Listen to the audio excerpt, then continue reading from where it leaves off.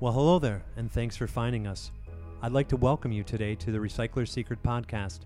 Regardless if this is your first time or if you've been here since the beginning, it's my pleasure to engage your earballs, not your eyeballs. This podcast is an open and candid interview with an industry professional who specializes in recycling or a subset of materials management. During our time together, I hope to dive deep into the person, their organization, and most importantly, how to duplicate their success, which I broadly call the magic. Ladies and gentlemen, let's welcome today's guest. Hello, folks, and welcome back to Recycler Secrets. Today, we're joined with Adam Brent, the founder and CEO of Coco Corporation. Adam's been in the composting game since 2010. It's got kind of a cool story, so I wanted to bring him here today and have you guys get with him and understand what's going on. And I'm going to let Adam talk to you a little bit about the introduction on how he got into compost, because he tells a really mean story around that. Thank you very much, Jonathan. So interestingly, I did not come to composting out of college. Out of college, my first job was in agriculture. I was a grain merchant for a large agribusiness company. And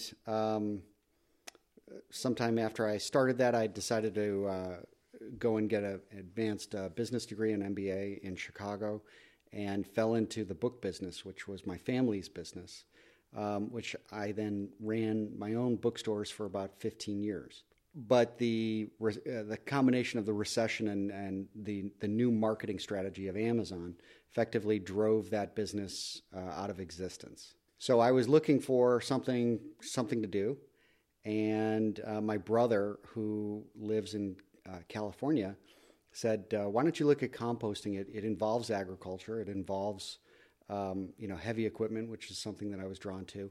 And he thinks that, as a future business model, it's probably a pretty cool idea. So I started doing some research on the internet, and not a lot of composting going on where I lived in Chicago. So it was very difficult to imagine this whole process and learning about it. So after about a year of studying it and researching it, I found a seminar led by Mennonite farmers in Western Illinois. And I drove out there, took the seminar, and absolutely fell in love with the entire idea of taking waste, repurposing it into a valuable product, which then went on to grow healthier and better crops. So with that, ignited kind of like a passion and the fire in me with regard to what the possibilities for this industry could be. And then, more research, you discover what the obstacles to this industry are. And in some ways, the answers are sitting right in front of us, but the obstacles, unfortunately, can be overwhelming. Absolutely. So when we're starting to talk about obstacles, when you and I first met, probably 6-7 years ago now, you were in the process of siting your first location. And so let's kind of talk through the challenges of that. I know you went through multiple townships trying to get some variances and to get some facilities in place, but you kept on running against the NIMBY, the not in my backyard. Right. Let's talk about that. When you looked at composting operations, it's a very new industry. So as an entity, it's probably less than 30 or 40 years of age. And then in terms of being a industry with deep experience, it's probably only 10 to 15 years in terms of width and breadth across the United States. So it's a new industry, and as it was developing the processes of dealing with the varieties of different waste streams, a lot of different compost operators ran into difficulty. And that difficulty resulted in odors or other unseemly site effects, right, where you had vectors, which are rodents and things like that. And ultimately, they would get shut down. They would raise a public nuisance, and it raised the spectacle that composting was a intolerable industry for our society. So basically, that's what the public perception is. Yet everybody that you talk to embraces the idea of repurposing the waste into compost and using the product. It was just that nobody wanted to have it in their backyard. And so, the first step that you do when you want to site a compost facility is look at what are the state regulations. And so the state effectively requires you to have setbacks from neighbors, from depth to water tables, rivers, sensitive receptors like churches, schools, hospitals, things like that. So you start having to really look out into agricultural land. And unless you happen to live in that community, you're likely to be greeted as an unwanted foreigner who's going to bring the terrors of the industry to their community. So you have to go into it with that perspective that you are likely going to be vilified by the locals, which is, yeah, we really like the idea of composting, but could you please do it somewhere else? Right. And so effectively what happened was when I was trying to site my first facility, I went to a variety of different communities, and each one of them, when I would ask for a special use permit in order to allow me to do that type of work, the community would get all riled up and then run me out of town. And so how many communities did you go through? Well, right now I went through 3 before I met you. Okay. And since that time, I've been run out of town one more time. Okay. So, you describe your process not really as composting, but as organic waste recycling. Is that correct? Yeah, it is really, it's an art form, to be perfectly honest. Right. And so there's a lot of people that don't understand the science of composting. And so at a very high level, without spending a lot of time, right. You have to have certain components of materials in order to make a good mix, in order to make a good after product, a good soil amendment. Can you talk through that for just a second? Sure. At the high level, there are certain types of materials that degrade very quickly and certain types of materials that degrade very slowly. And it all has to do with how microbes interact with those materials. Just think about it like that if you eat a candy bar and a bottle of Coke or soda, you're going to get a sugar high very quickly. And so you've got like this rush of energy, but then you're going to come crashing down. Microbes work basically the same way, which is that if you give them a lot of really tasty food, they're going to eat it very quickly and then have nothing at the end. So you try to mix these ingredients together in the ratio that will make them work for the long haul. They do have that initial, burst of energy, but then they produce a compost over a longer period of time that is extremely valuable to the soil. Okay. So it really comes down to feedstocks. I mean, you can't have a composting operation that has 90% carbon and 10% other stuff. Correct. You've got to have the right materials. And so when we talk about compost, I think the people need to understand that in order to run a facility, you can't have just a restaurant slop food byproduct compost. You can't have just a yard waste compost. You can't have just this or just that. It has to blend together into a recipe. Absolutely. The critical aspect of that is that what you're working with are materials that are going to degrade and potentially cause odors. What you have to be able to do is balance the feedstocks, the ratio of that, what we'll call the leaves, your carbon supply, and the food, which is your nitrogen supply. So you've effectively got to balance the amount that you take with the timing that you take based on the amount of space that you have in order to facilitate the composting. So you're juggling a lot of balls, and at any given time, something can go wrong. So you need to be prepared for eventualities, and you have to. And again, like this is kind of like one of the industry lessons was don't get ahead of yourself, which is don't contract for more than what you can handle, and definitely manage that material through a process that makes sure that you're not a problem to your neighbors. Right. In your business, there's a couple different mechanisms of dealing with food waste. And we know Adirondack digestion is one, but when we talk about land composting like you're doing, there's open windrows, and then you have a closed windrow process where you're actually covering your windrows. Correct. Tell us why you do that. Why you go down that road and spend that extra effort? Again, it depends on the state regulations, the type of composting that you're permitted to do, things like that. But the system that we employ is called a turned windrow composting system, which is probably the most practical, and it's not the lowest cost, but it's certainly lower infrastructure costs than, say, an anaerobic digester or an aerated static pile, lower overall operating costs than those things. And it's much more flexible. So the flexibility comes in that the material is capable of being turned into compost very quickly, which allows you to free up more pad space so that you can make more compost. The advantage of the windrow covers, where most compost facilities don't use them, is that you can eliminate one of the variables that comes to haunt most compost operations, which is too much water in your compost. Moisture. So once you so you've got to always be aware of the composting conditions. And if you're doing it inside of a building, well, you've effectively taken the elements out of the process. But covering a turned windrow composting facility in a building is extremely expensive. So the next best option is to use these windrow covers, which basically shed the water from rainfall events, and then that allows you to maintain the proper moisture levels within the windrow.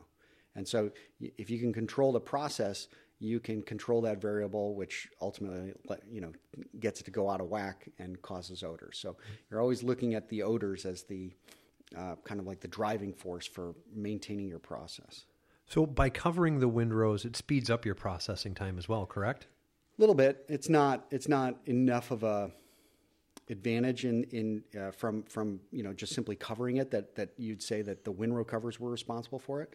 But what you would say is that by making sure that the material didn't get too wet, yes, then your process does become a consistent process, and overall, then it is a faster process. Okay. From time in the gate to time out of the gate, what is your process time frame? So from it there's actually two times, and I know that's confusing, but the yard waste itself really won't decompose. So yard waste composting facilities tend to have somewhere around a 1-year time frame in terms of when they will bring in leaf material and when they can actually sell it as a finished product. And then, of course, that depends on their processing, but typically it's a much longer lead time. We are somewhere in the range of about 10 to 12 weeks, 12 weeks in the wintertime because, again, the microbes are exposed to the outside conditions, and at freezing temperatures, anything below 50 degrees, and microbial activity drops by 50% for every 10 degrees. So you've got a longer process during the wintertime, shorter in the summertime, average between 10 and 12 weeks. Okay. For people who don't understand compost to a great degree, there's tons of different feedstocks that you can put into it. So what are the most important characteristics when you're thinking about approving a new feedstock? Because I know you've done paper pulps. I know you've done some manufacturing industrial kind of materials. Mm-hmm.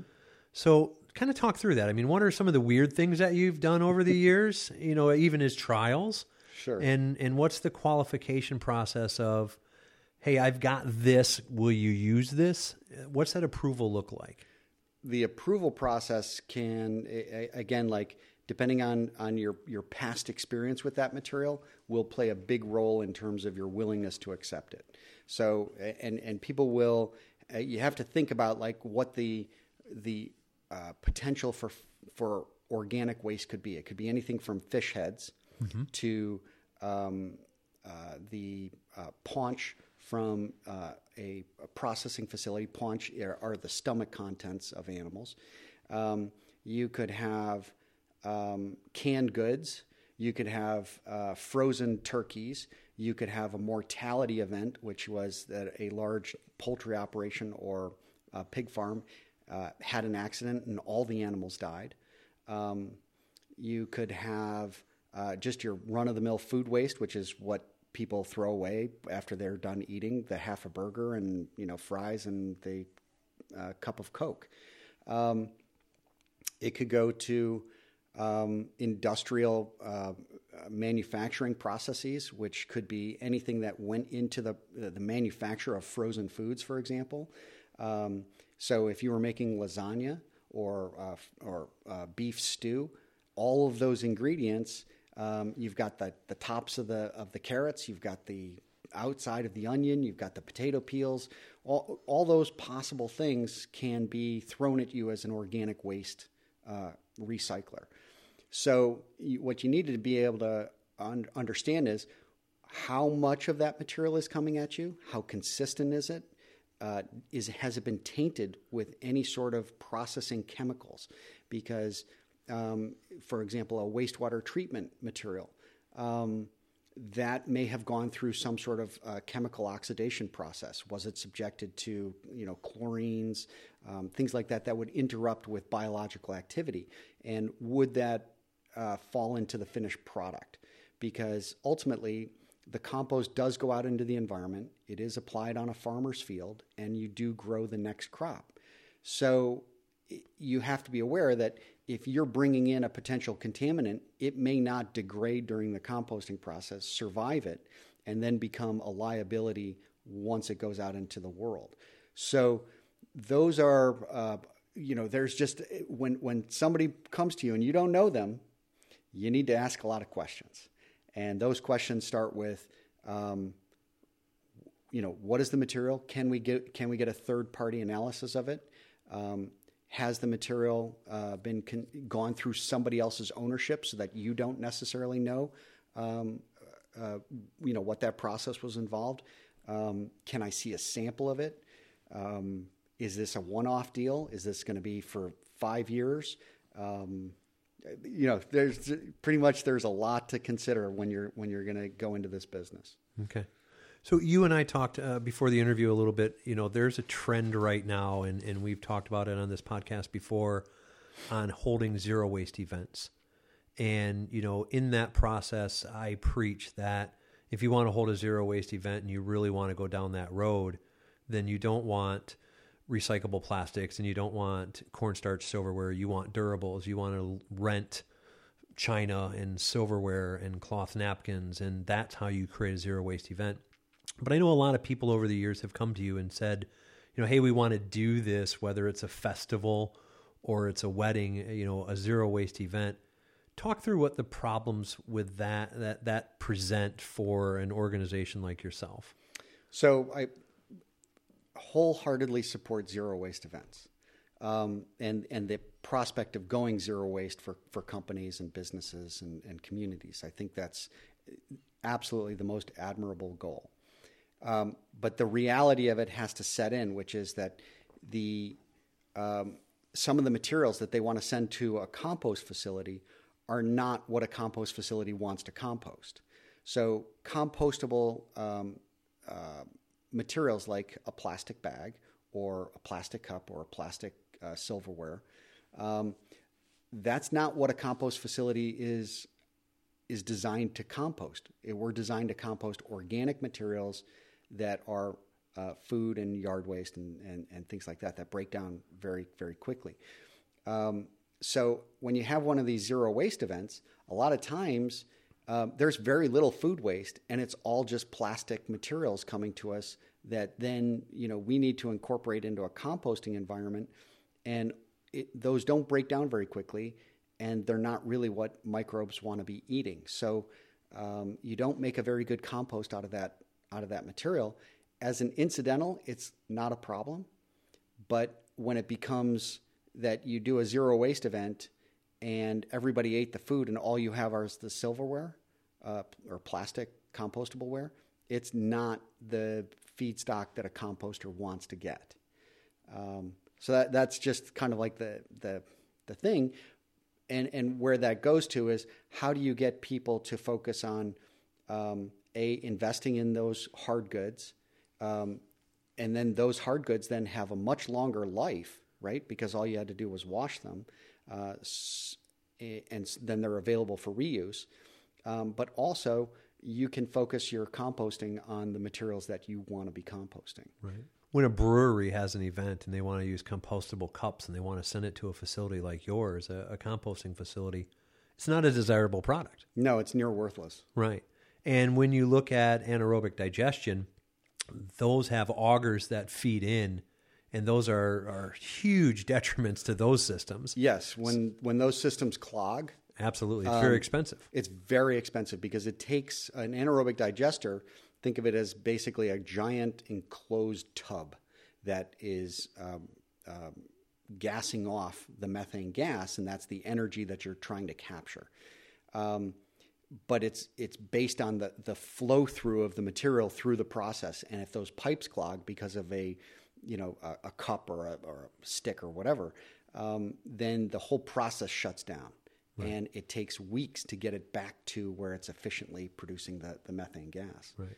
And I think that's an important takeaway here that a lot of people don't understand is they look out at the world and they say, oh, single-use plastic is bad, so let's replace it with this compostable plastic cup made of corn. And that's great in theory. When you put that into a landfill, it's going to decompose faster and it's not going to have the lifespan of a plastic. But if you try to send that down the composting realm, and that's the mentality you have as a user, it's not something that we want into the industry, into the infrastructure, right? The rationale behind it is to reduce the potential contamination to the compost facility. So in other words, what we're trying to do is make it easier because Americans don't like to think about what it is when they throw things away, right? They've just been eating this food, and the last thing they want to do is take an extra 30 seconds at the garbage can to figure out, where should I put this? Does it go in this bin or this bin? Oh, I don't really care, and they just throw it all away.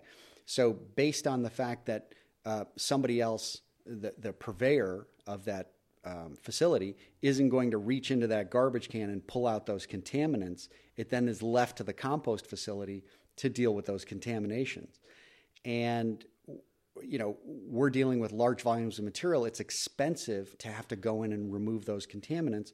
So the idea that they could break down in the process is what makes it somewhat acceptable to the composter, but it's not. Again, the desirability of the composter to use that as their feedstocks is close to zero.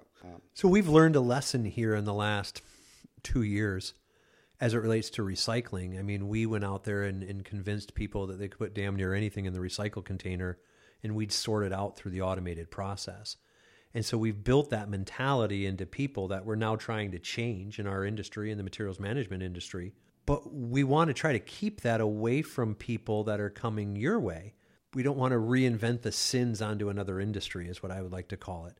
And that's what I think of, compostable wares is.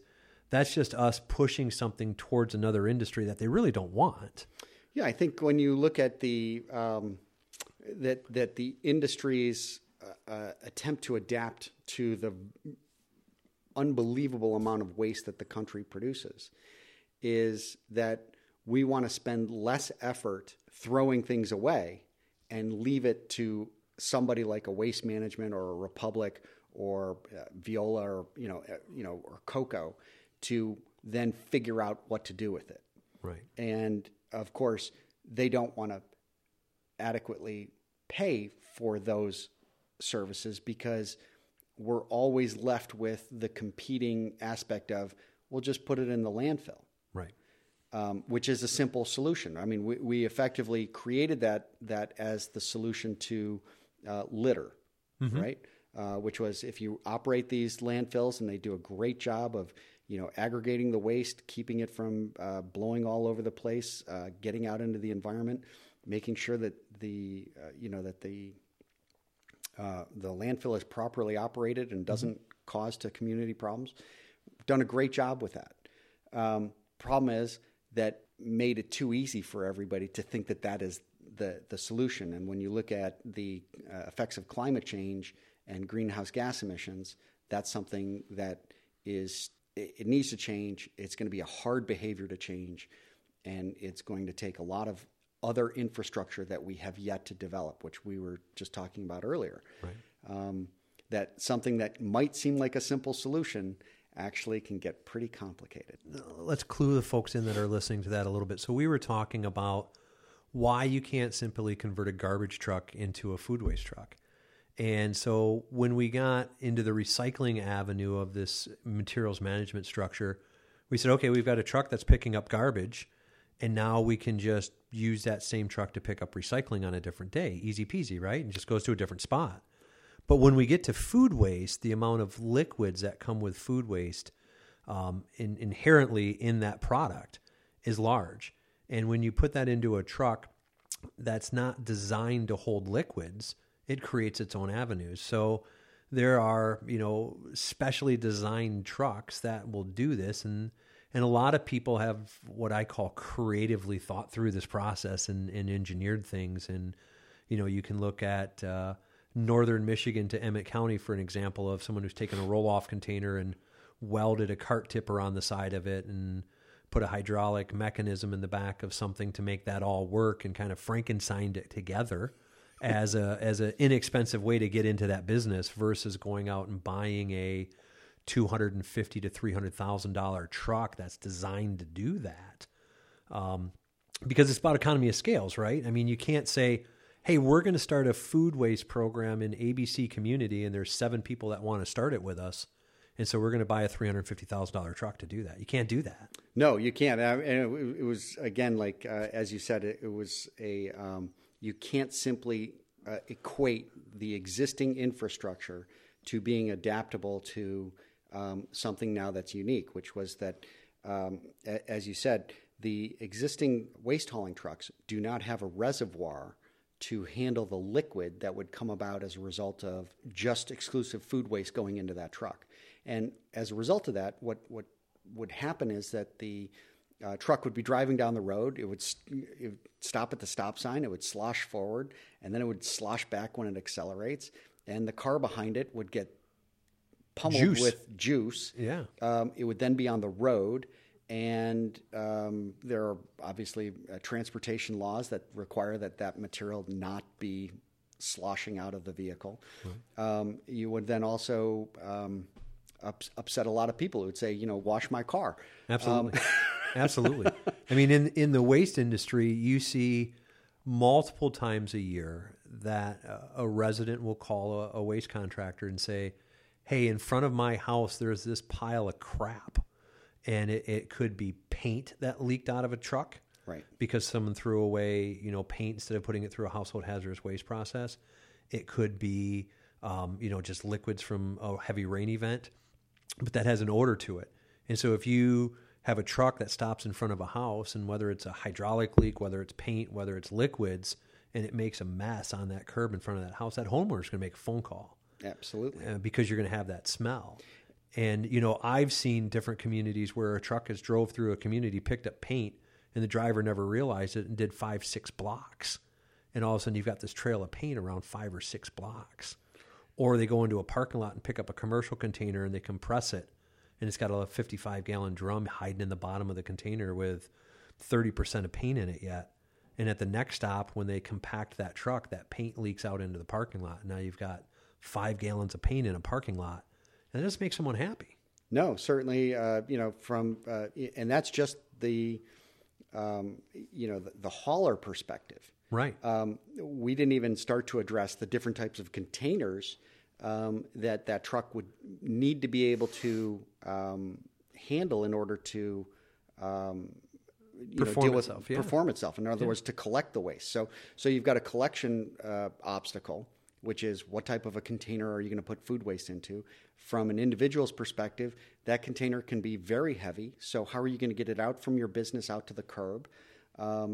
If that's what you've got to do, or then so the truck has to come pick it up, and then once it comes to the compost facility, liquid waste is the hardest waste to handle because within the composting process, where we mentioned the windrow covers as trying to keep out the extra moisture from the environment, if you have waste that has too much liquid in it, you collapse what they call the pore space of the composting.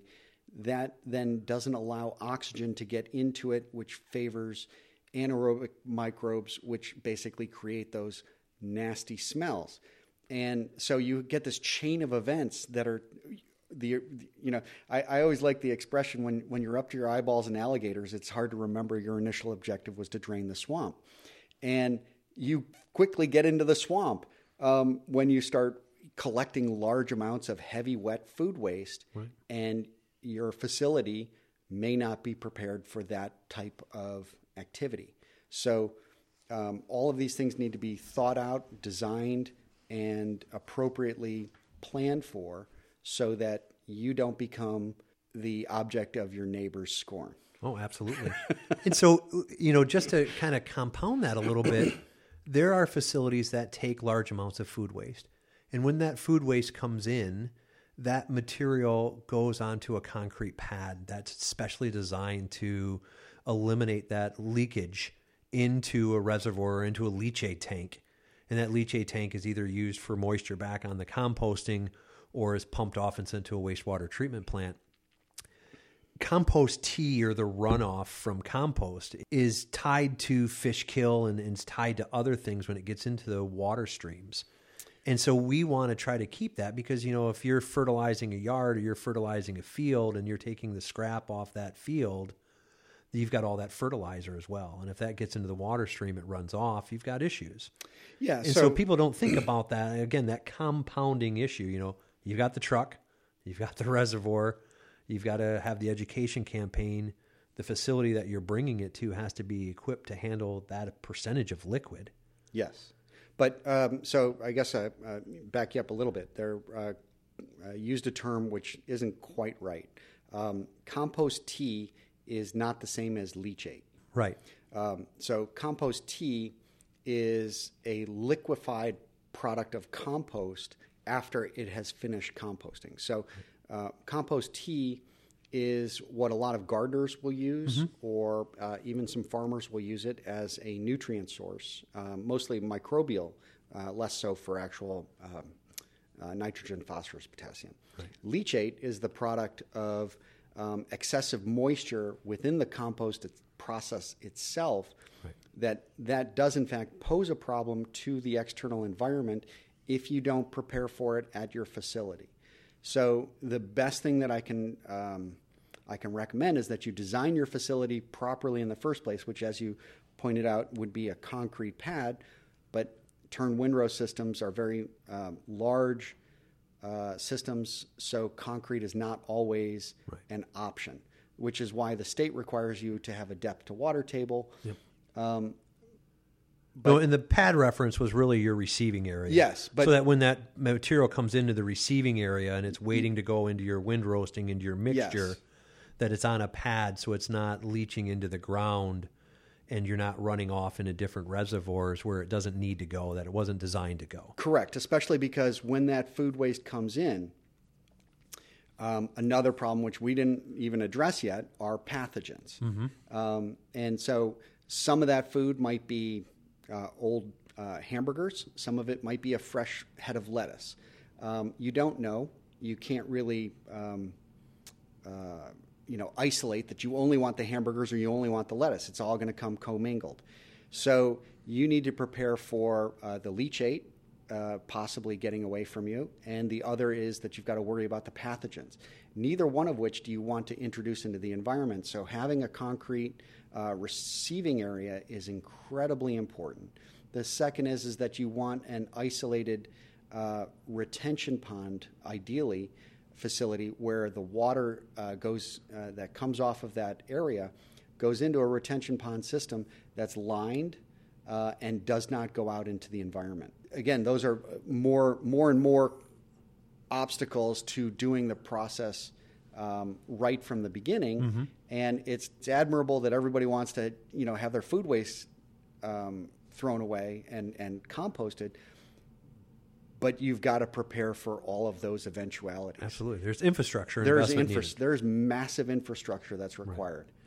So let's kind of skip back to food for a second. You traditionally take a lot of pre-consumer waste today. Yes. But you're not doing post-consumer waste. You're not a large percentage of post-consumer waste. Can you explain why? Part of it had to do with the collection.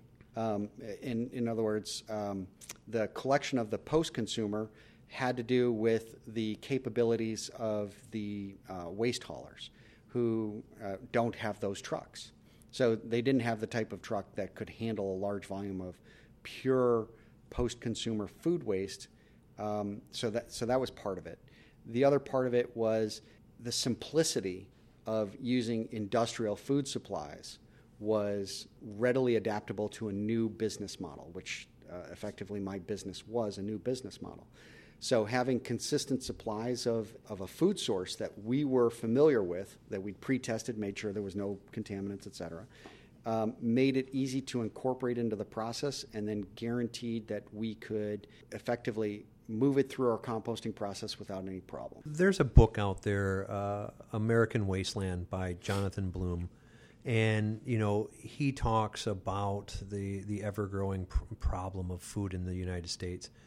In that book, he cites USDA 1997 report that was called Estimating and Addressing America's Food Losses. And in that report, it looked at, the U.S. produces about 591 billion pounds of food annually, and 27% of that is the wasted side of it, which equals about 160 billion pounds of food. And so if you put a dollar value to that, and just say $1, it's $160 billion.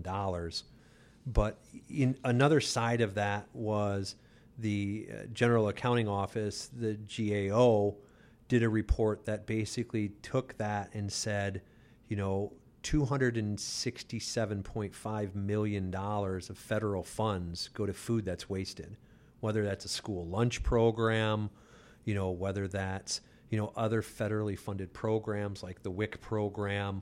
So food and the cost of what we're throwing out because we overproduce and underconsume, is really a factor. And it's something that we need to address. And I think that, some of the things that we've told the listeners today is about infrastructure, right? That you can identify these problems, and there is money out there. I mean, if the federal government said, well, if we're throwing away $261 million of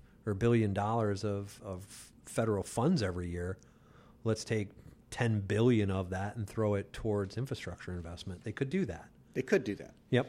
And I think it comes back to the full circle conversation of, once we produce this compost material, good compost like yours goes onto fields, and we'll talk about that in a few minutes. But other more static composters who aren't really testing it, they're good for general applications on roadside construction projects and things like that. But that gets back to the Department of Transportation specs, and they're not allowing those materials as part of those specs in a lot of places. Also, with the DOT, even with the specs, even assuming that you made the grade, the typical problem is that the compost operation is in Grand Rapids, and the use is in Traverse City. Yeah, 3 hours away. By the time you added in the transportation cost for getting that material there, it exceeded what the contract dollars that were being made available to that contractor who bid out the project. Right. That's, again, one of those things. If you were making compost all over the state, uniformly producing it to the specs of the DOT, that would be less of a problem, right? Then it would just be your local composter, just like it's your local aggregate supplier for the crushed limestone and sand, et cetera. But that's not the case. That's not the case, no. But going back to what you said about the amount of food waste, the EPA estimates that the average American consumer throws away about 2.2 pounds of food per person per day. And when you look at the energy that was used to produce that food, and you look at the water resources that were used to produce that food, and then you look at the potential for the greenhouse gas emissions that could be emitted both in the production, the transportation, distribution, and then the waste of that product, it becomes a staggering amount of waste. So I think that number that you gave is actually very, very much under appreciated and definitely underestimated in terms of what the total value of the waste is. Right. Especially when you consider that, and we'll go into that in just a minute, which is that if you can repurpose that, and it is readily repurposable into a value-added soil amendment of compost, the entire equation gets flipped onto its head, which is that it's no longer all of that energy and water resources that are wasted. Instead,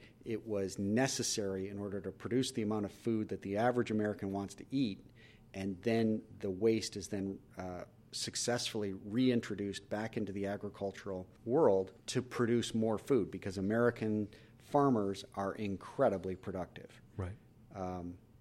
And they can be more so with compost. On your website, you have a video that talks about the health, the functioning, and the stability of soil. Mm-hmm. And in that video, for those of you who don't have access to go look at it, they basically take a clump of soil from a tilled field, and they take a clump of soil from an unmanaged piece of property that hasn't been farmed, and they put those both in a little metal cage, and they sink them in a dunk of water, just static water, not water that's moving around by any means. And you look at how that breaks apart. Can you talk about that? Sure. So that's we're going to definitely drift away from waste recycling, and we're going to go straight to agricultural and soil dynamics. Yep.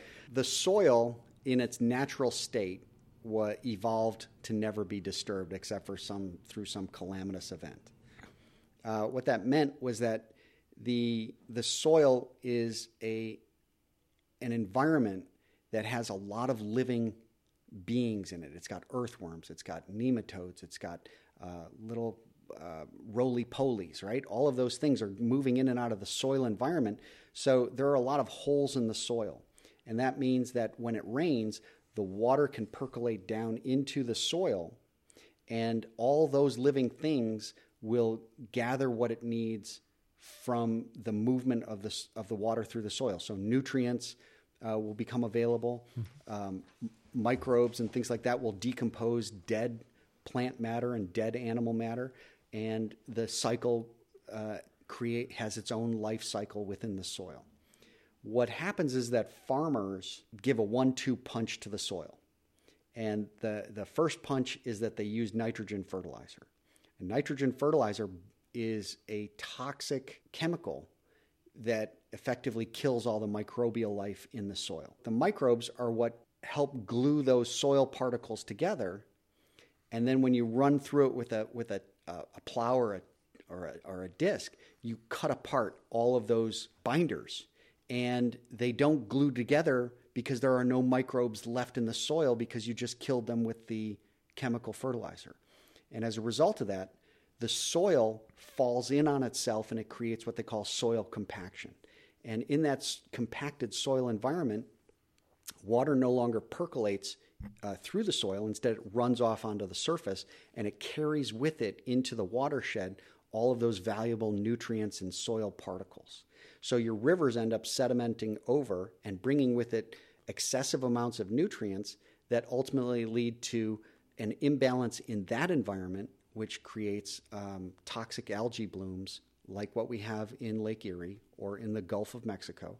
And those toxic algae blooms release toxins into the environment. They also use up the oxygen, and so you have dead zones. So no life is in those aquatic environments as a result of what takes place in the farm fields.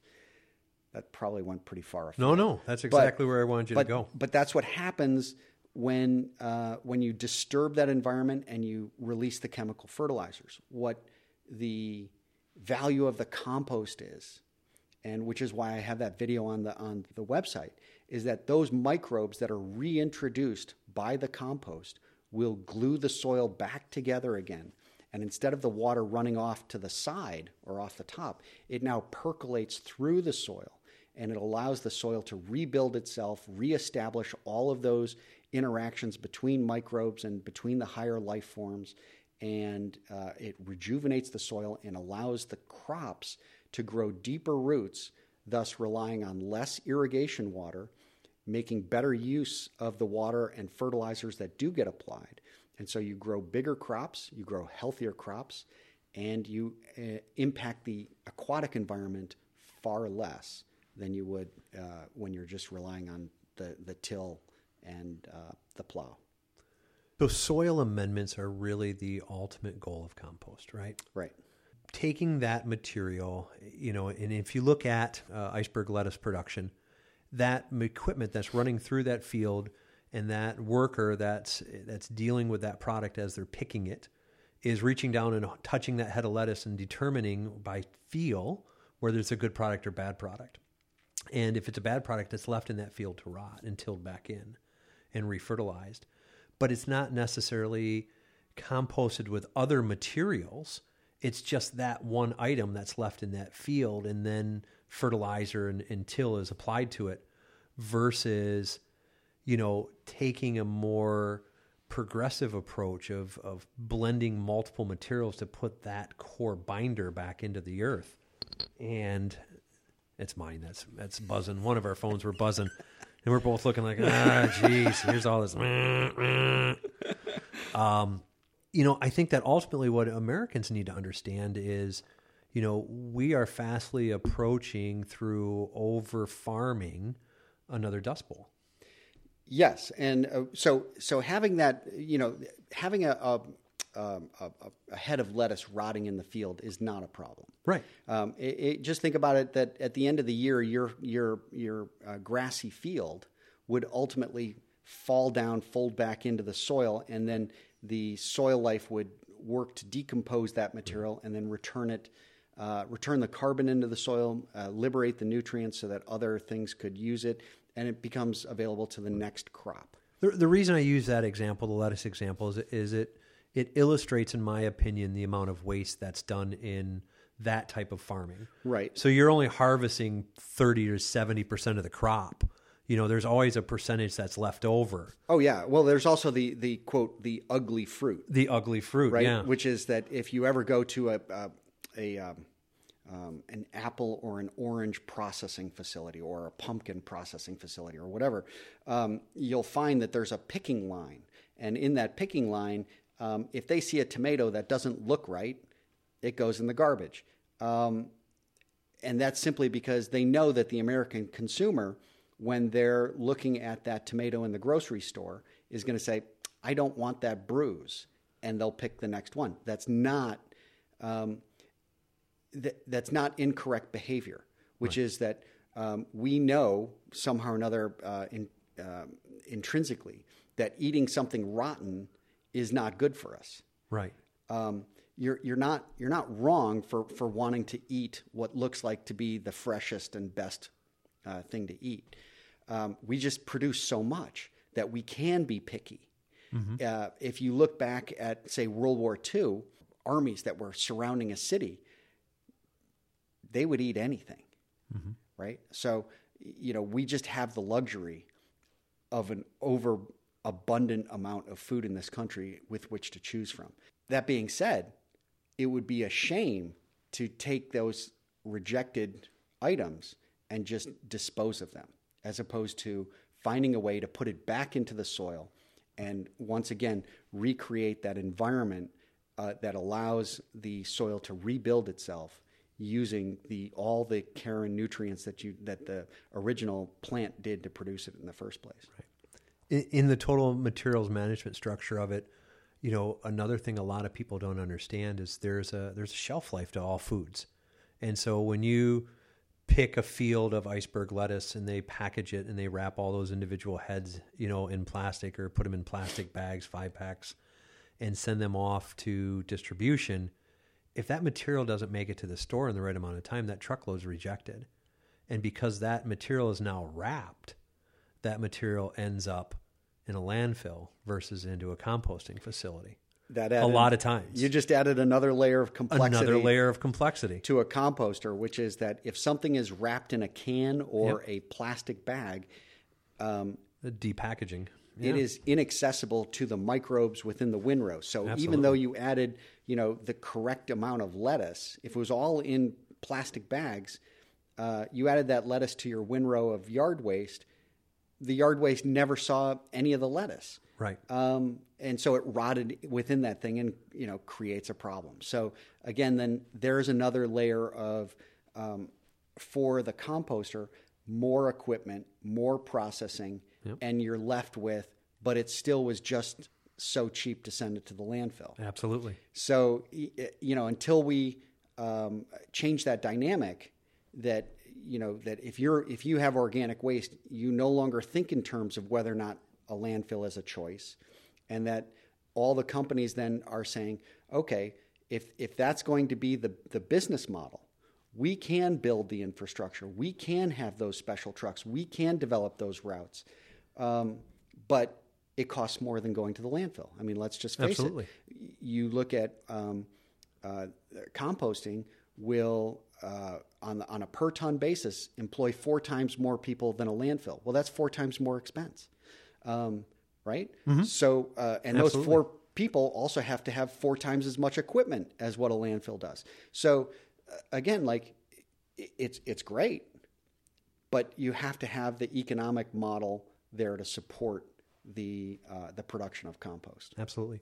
And, one of the reasons I went down that path and used that example is if you look at what we've done through packaging in America and you look at the convenience of it, my wife brought some home the other day, iceberg lettuce, you always imagine it's in this plastic bag, and cauliflower is always in this plastic bag when you buy it. But now they're shrink wrapping the broccoli, for crying out loud. Why? Well, because they don't want the consumer to touch it. Correct. And then the next consumer to walk by and say, "Oh, they just touched my broccoli." Absolutely. Yeah. So it's the You're packaging industry. You're going to steam industry. it and kill everything, Yeah, but nonetheless. But here's another example, which is that my wife said she just cleaned out our pantry. Mm-hmm. She said, "Would you believe it? We had cans in there from 2013 that expired in 2013." Oh, absolutely. Okay, so we didn't get around to eating that particular can of goods for several years, and we sort of, left it in the back and thought, maybe ultimately we get to it. And we never really looked at the dates. Right. But that goes to an industry practice, mm-hmm. which is that the industry wants you to buy food. They want food to expire. They mm-hmm. want you to throw away that can of goods, which is in all probability still good. Right. Canned goods will stay good for practically forever. But we have in the back of our mind, the potential for botulism. We have in our mind, well, maybe it's not so good after all. Why should I take the chance? It's only $1 to go buy a new can. Right. Right. So again, like we have the luxury of inexpensive food, overproduction, and the ability to just go out and get another can of food. But you could compost that can under the absolutely. right conditions, yep. and the botulism goes away. You repurpose those nutrients, it goes back, it grows better, healthier crops for the future. So right. It's just simply we've got to rebuild this infrastructure, re-educate the population on how to throw things away, and create that valuable product that farmers can invest in and utilize to their benefit as well. We've kind of talked about some of the largest challenges that you have in the materials management segment that compost fits into. I mean, we've talked about infrastructure. We've talked about the transportation side of it, of getting it to the facility in the correct truck, that's capable of holding that, about then getting that material back out to a usable field or to a project somewhere where that material can be added.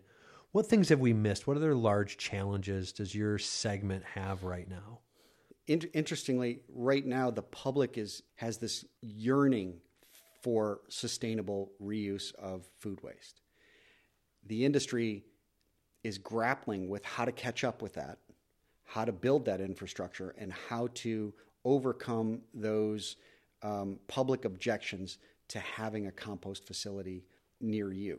Again, one of the things about the compost is that most of the food waste is occurring within a municipality, but by state law, you cannot have a composting operation within that municipality simply because the requirements can't be met. Right. So that forces you out into the country.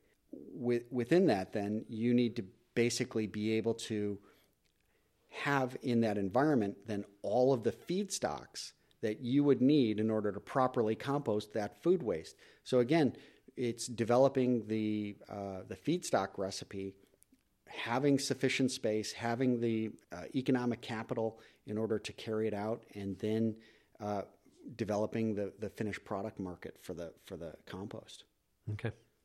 I'd like to kind of wrap it up with a few kind of rapid questions and kind of tie into the things that have helped make you where you are. What books have you read or suggest to help people get more knowledge on this? Oh, I wish you would have given me the list. I mean, I've got a library at home. I'm sure you do. If you were to pick one off the shelf that you would say is your favorite book as it relates to this subject, what would that be? Soil microbiology. Okay. No worries. Is there any podcasts or things that you listen to gain information on this topic? I'm not a podcaster. Okay. Proficient. Okay.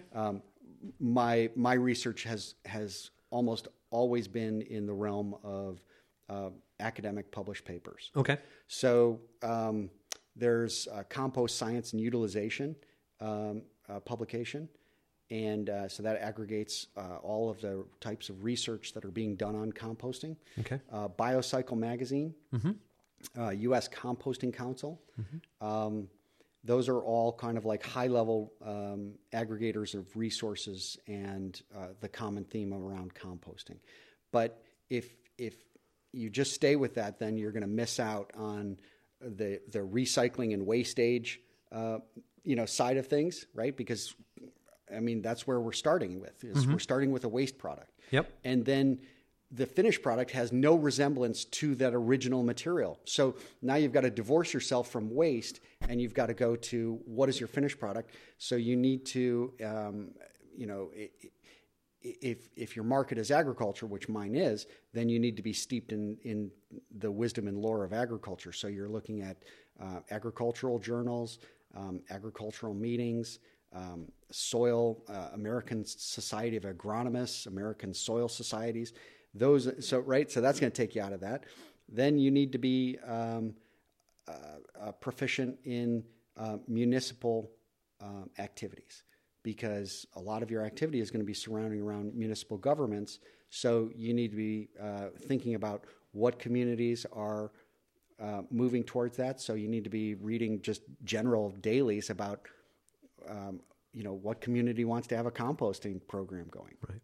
What trade shows do you go to annually that give you the connections that you're in? Because it's really a networking world, right? Right. So here in Michigan, we have the Michigan Recycling Coalition annual meeting.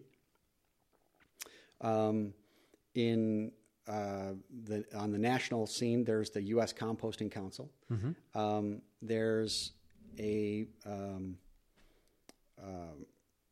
a SWANA meeting, Solid Waste of North America. So those are, again, those are the types of national programs.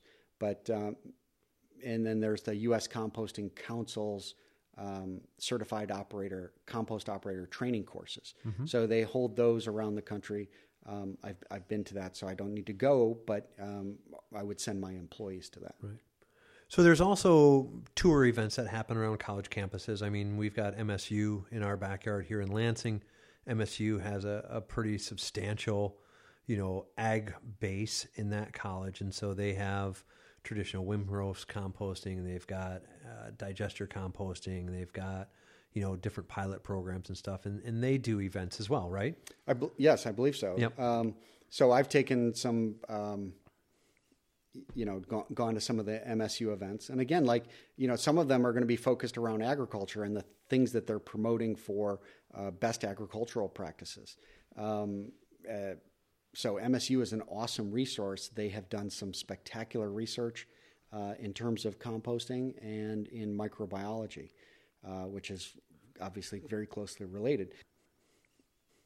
Fantastic. Adam, thank you very much for coming here. Before we leave, I want to give folks an opportunity to figure out how to get in touch with you. Adam Brent, again, is the founder and CEO of Cocoa Corporation, COCOA Corp. Their website is www.cocoa-corp.com. They're located just outside of Holland, Michigan in Lake Town Township, and also are working on a couple other facilities throughout the country. Hopefully we'll have some announcements shortly. Definitely someone to keep your eyes on and watch. There's some videos on his website that we talked about. And again, we talked about that book from Adam Bloom, American Wasteland. There's a bazillion other books out there. And we encourage you to continue to keep on learning on this. I would say, one other book that is, not soil microbiology that people could really, get into is Michael Pollan's The Omnivore's Dilemma. He does talk about the whole, food production, barrel of oil in your corn and et cetera. So it's kind of like an agricultural industrial complex book. But it's fascinating and walks you through the entire life of food production. It's really pretty amazing. Fantastic. Adam, thanks for being here today. And folks, remember, keep your earballs on us and your eyeballs on the road, and we'll talk with you soon.